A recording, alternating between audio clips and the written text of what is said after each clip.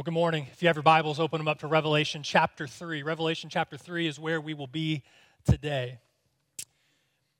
In nature, if water is hot, it has useful purposes. It can heal, it can regenerate the body.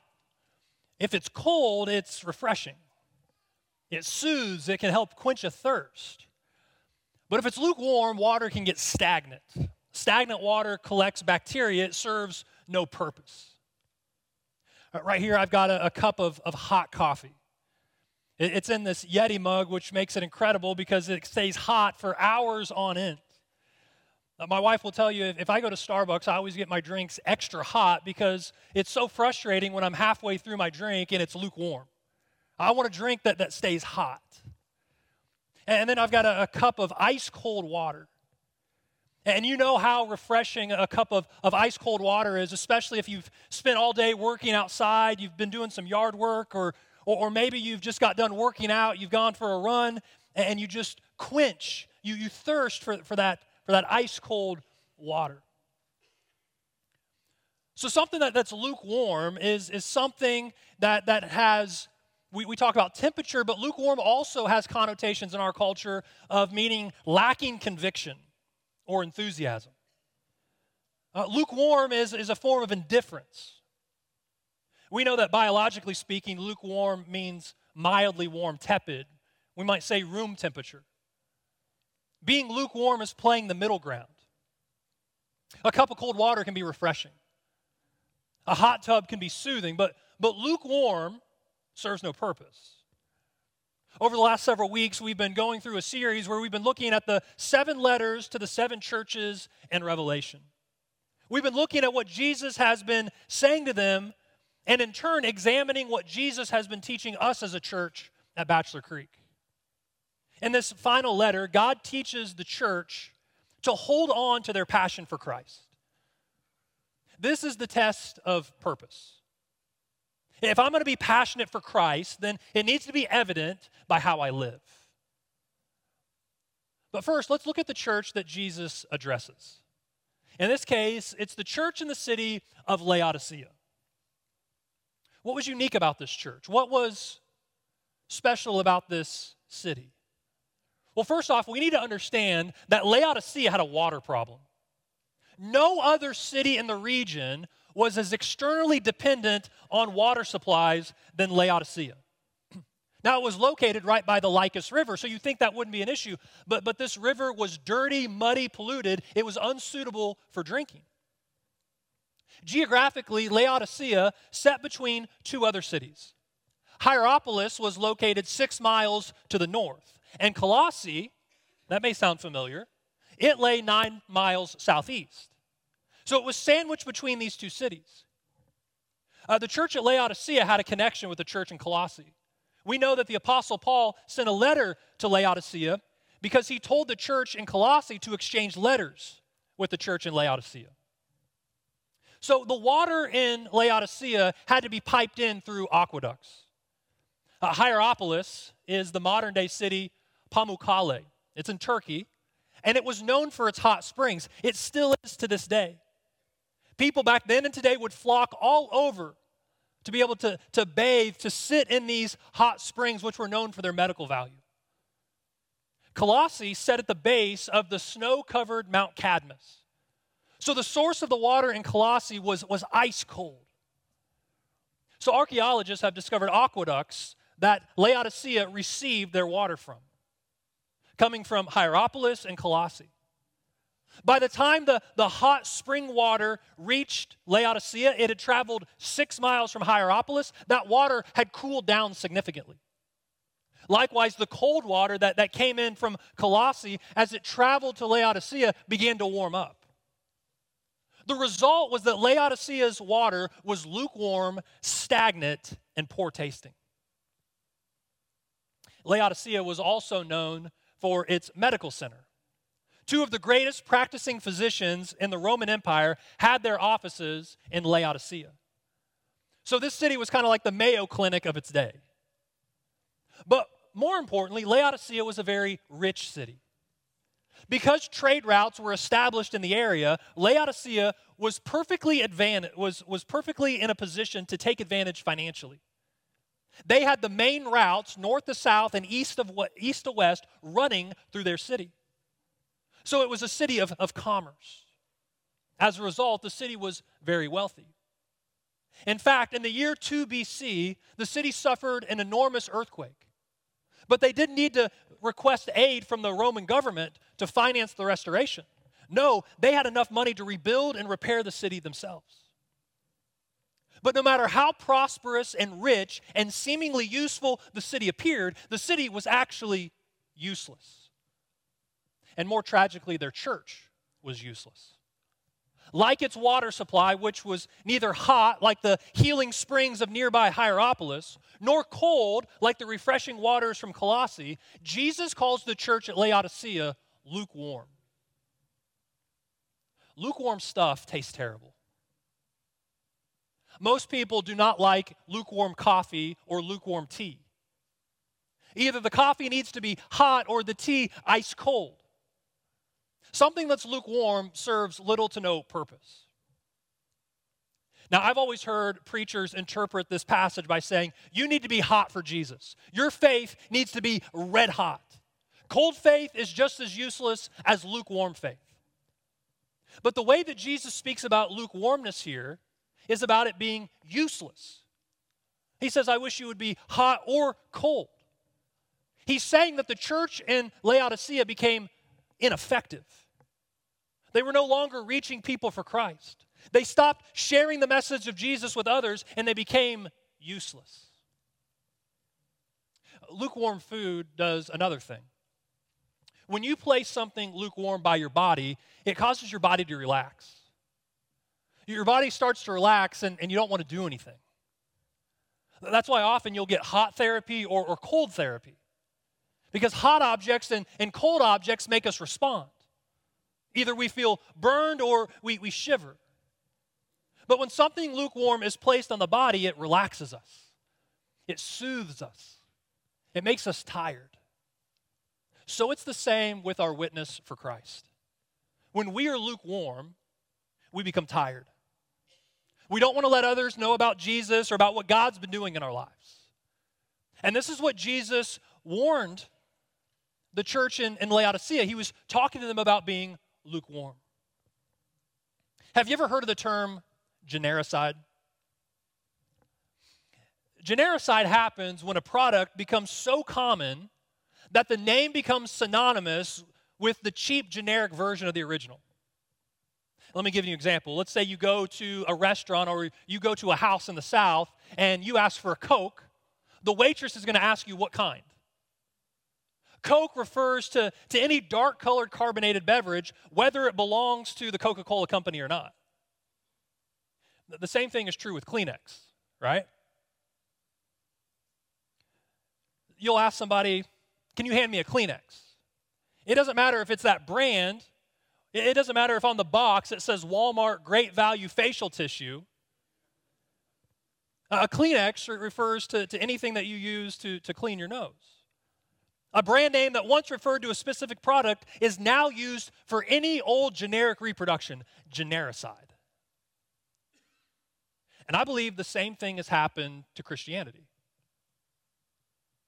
See, originally, to be a Christian meant to be someone who is a genuine believer, somebody who is a faithful follower of Jesus Christ, someone whose life has been unmistakably and radically transformed by the life and death of Jesus and by the indwelling presence of His Spirit.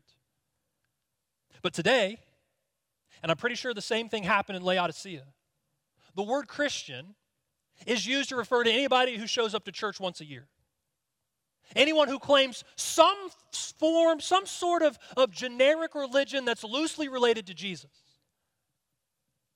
I wonder how many people in our country claim to be a Christian who have no concept of what that really means. Have no clue the life that Jesus expects from those who claim His name. And what we learn from this letter is for Jesus, there is nothing more disgusting than a half-hearted person who says they're a Christian but doesn't truly follow Him at all. And I say that because of what Jesus says in Revelation chapter 3, verse 16. The Message paraphrase puts it this way: you're stale, you're stagnant, you make me want to vomit. Jesus could not be any more blunt. The church at Laodicea is the only church of the 7 in Revelation where Jesus has nothing good to say at all. Not one thing. That is how sickening stagnant living and stagnant faith is to Jesus. And the reality is, some churches have become spiritually stagnant. Some Christians have grown spiritually stagnant. And maybe that describes you today. You say, how do I know that I've become spiritually stagnant? Or maybe more importantly, how do I overcome this condition? Jesus shares with us 5 ways that we can overcome this condition. First of all, you need to see the truth about yourself. You need to see the reality of the situation and see the truth for yourself. This is what Jesus writes in verse 14.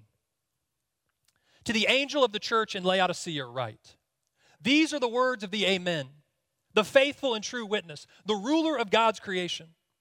I know your deeds, that you are neither cold nor hot. I wish that you were either one or the other. So because you are lukewarm, neither hot nor cold, I'm about to spit you out of my mouth. Jesus says that he wants you to see the truth about yourself. But in order to do that, you first have to see the truth about Jesus. Jesus makes 3 statements about himself in these verses. Each of these titles show us who Jesus is and how he's able to help us see the truth about ourselves. So you'll notice the first phrase there, the Amen. That means that he is worthy of my time. He's the Amen. He's the last word. He's everything.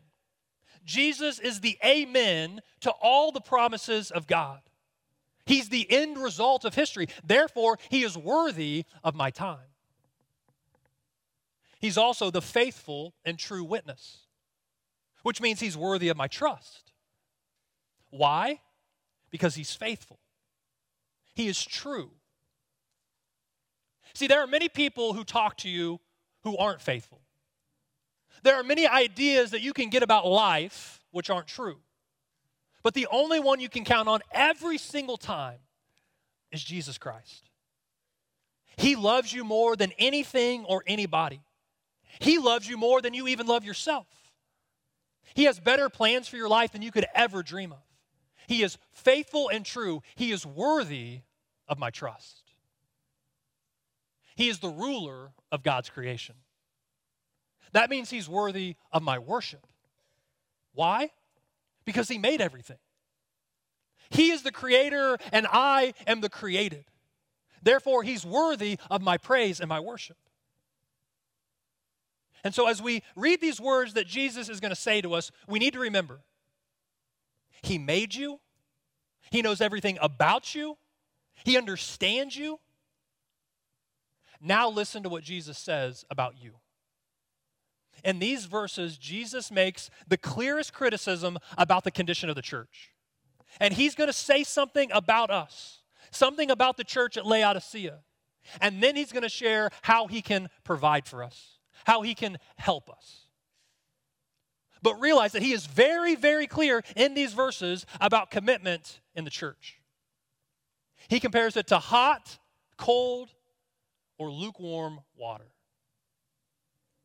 So I think the question becomes, how do I know if I've become lukewarm? How do you know if you've become lukewarm? Let me share with you 3 indicators, 3 signs that you've become spiritually stagnant. The first is if you can say, I've cooled off. You're lukewarm when you can look at yourself and say, I've cooled off. Not, I've become wiser. Not, I've slowed down. I'm not talking about changing your schedule. Don't make the mistake of thinking that being on fire for God means that you have to be at the church every night of the week. It's your heart, not your schedule. But if you can look internally and you can look at your heart and say that you've cooled off, If you can say, I used to have a more deeper, passionate love for God than I do right now. A lot more passion, if I'm being honest. Then you've cooled off. You're lukewarm. Second, you know that you've become spiritually stagnant if you can say, I've compromised. To become lukewarm is to become like the world around you. It means that you're a room temperature Christian. It means that whatever climate you find yourself in, whether it's at the office, whether it's out on the golf course, maybe even with your family and some of the things that you're going through, you just take on the temperature of everything that's around you. And it could be that you've made a lot of compromises and you see a lot of compromises happening in your life. The third sign is if you can say, I don't care. Where this sense of spiritual apathy has started to overwhelm your life.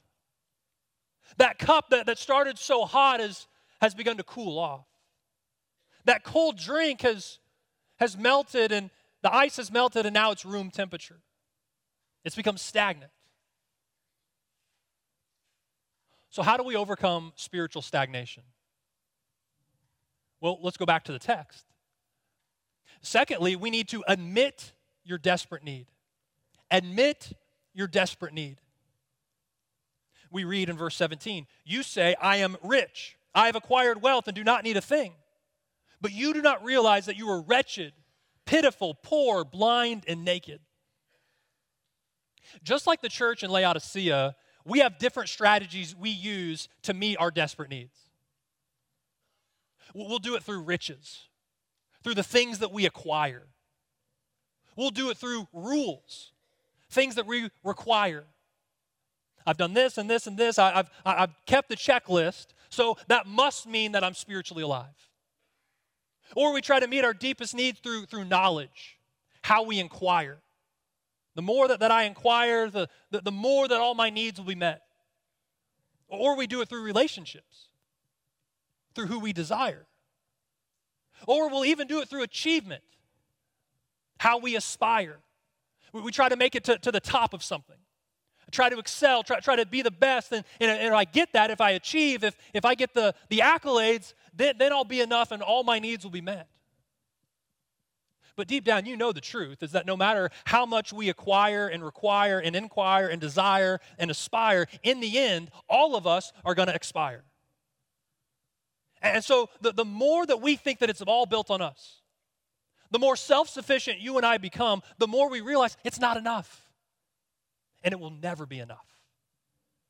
So what Jesus says is, I need you to realize your desperate need. But it doesn't stop there. It goes beyond admitting our need. Look at verse 18. We go to Christ alone to meet our deepest needs. We take those needs and they find their fulfillment in Jesus. This is what verse 18 says. I counsel you to buy from me gold refined in the fire, so you can become rich, and white clothes to wear so you can cover your shameful nakedness, and salve to put on your eyes so you can see. Jesus says, buy from me gold refined in the fire. He says these things all throughout the Gospels. He says, I'm the one who meets your deepest needs. And he always frames it in terms of basic needs. In Matthew 11, verse 28, he says, come to me, all you who are weary and burdened, and I will give you rest. He gives us rest. John 7:37, Jesus stood and said in a loud voice, let anyone who is thirsty come to me and drink. And then in John 6:35, Jesus declared, I am the bread of life. Who comes to me will never grow hungry. The rest you need, the water you need, the food you need. Jesus isn't just talking about rest and water and food as he talks to the church in Laodicea or people throughout the Gospels. What he's saying is when you see me as the one who meets the basic needs of your life, you also need to see me as the one who meets the deepest needs of your life. And so he talks to the people of Laodicea about gold, about clothes, about salve, about ointment for the eyes. He's talking to them about things that they need.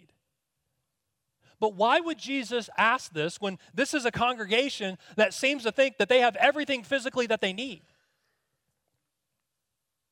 Because we may have our basic needs met. Water, food, shelter. But he's helping us to see that there are deeper needs in our life that only Jesus can meet. Fourth, look at verse 19. We need to respond as a deeply loved child. Not as an enemy of God, that's what we once were, but we respond as someone who is deeply loved by God. Verse 19, listen to what Jesus says. Those whom I love, I rebuke and discipline. So be earnest and repent. Some people grew up with discipline. Some people grew up with punishment. And there's a big difference between punishment and discipline. Punishment makes me want to run and hide. So how do I know the difference? How do you know it's not just bad things happening to you? How do you know if it's God's discipline? Well, when it's God's discipline, I don't feel guilty about it. I feel directed by it. I don't feel like God doesn't love me anymore. I feel God saying, you're here, but I need you to be over here. When it's discipline, it's not cloudy. The guilt that Satan tries to send into our lives is very cloudy. It's vague. You feel bad about your day. You feel bad about everything, bad about your life. I'm a horrible Christian. That's how Satan wants you to feel. Do you remember when you were a kid and your parents disciplined you? Maybe it was through a privilege being taken away. Maybe it was through being grounded. Did you know that you were being disciplined by your parents?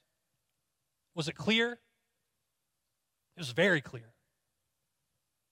And the same thing is true of God's discipline in our lives. It's crystal clear. That there are times where we have problems just because we have problems. We live in a fallen world and bad things happen. But there are other times where the crystal clear voice of God says, you need to be over here.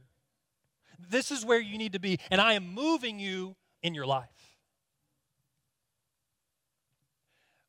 And then fifth, we need to continually open the door to Jesus. Key word, continually. Open the door to Jesus. This is what he says in verse 20. Here I am. I stand at the door and knock.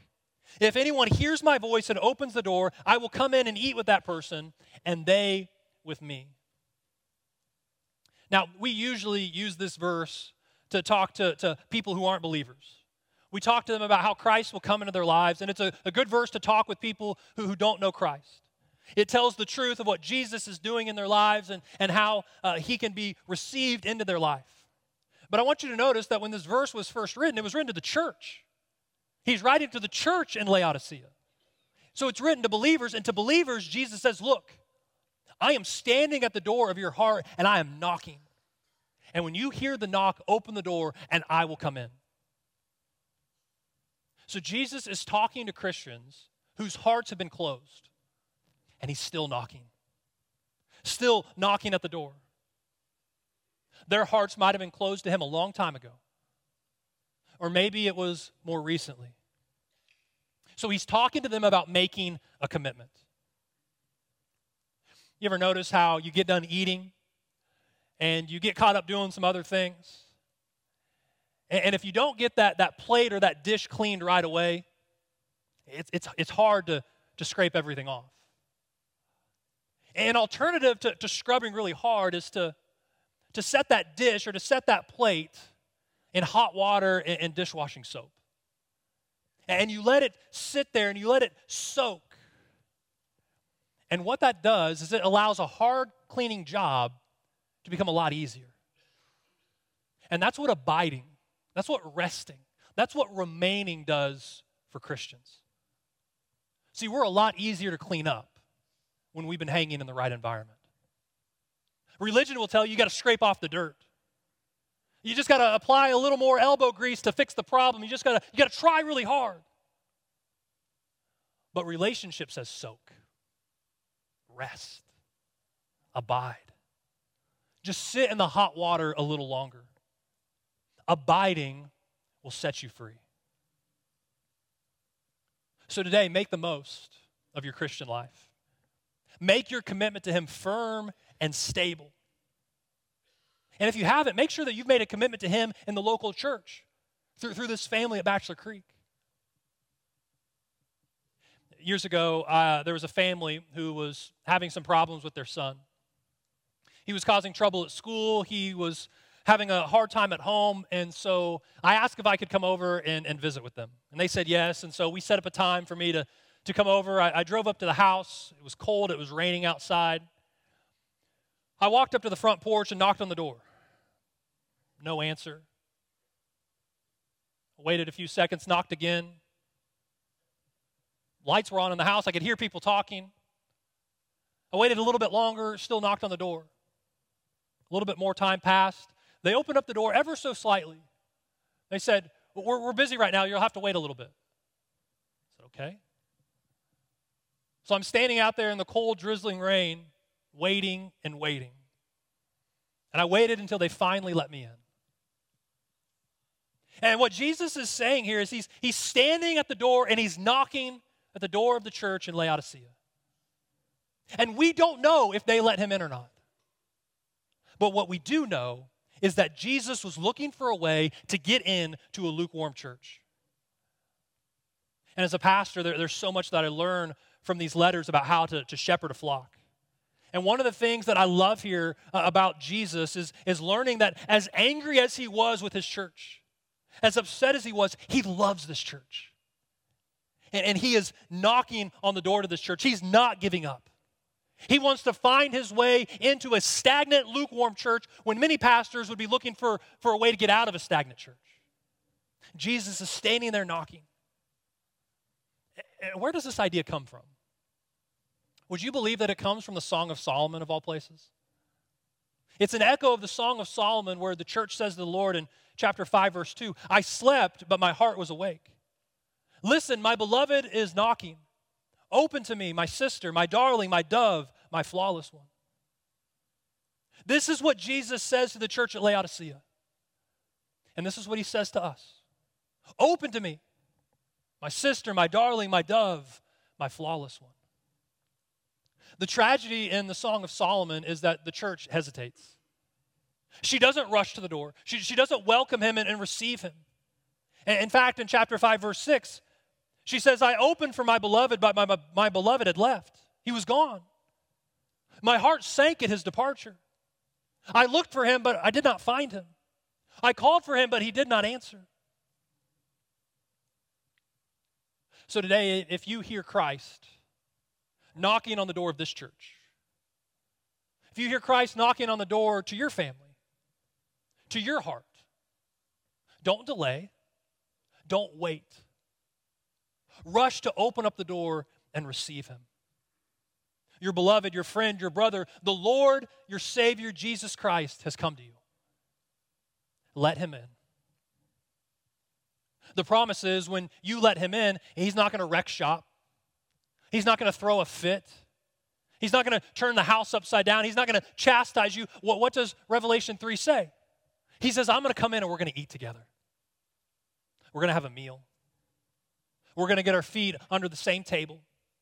And we're going to be in fellowship again. And every week we come to the table, we come to communion with the same promise that Jesus offers the church at Laodicea. We come to the table because this is where Jesus has promised to meet us in our need. He has promised to restore fellowship with us. And so I encourage you this morning to stay dressed for action. Keep your lamps burning. Be like a people who are ready and waiting for their Lord to come home so that we may open the door for him at once when he comes and he knocks. Blessed are those whom the master finds awake when he comes. Truly I say to you, he will dress himself for service and have them reclined at the table, and he will come and he will serve them.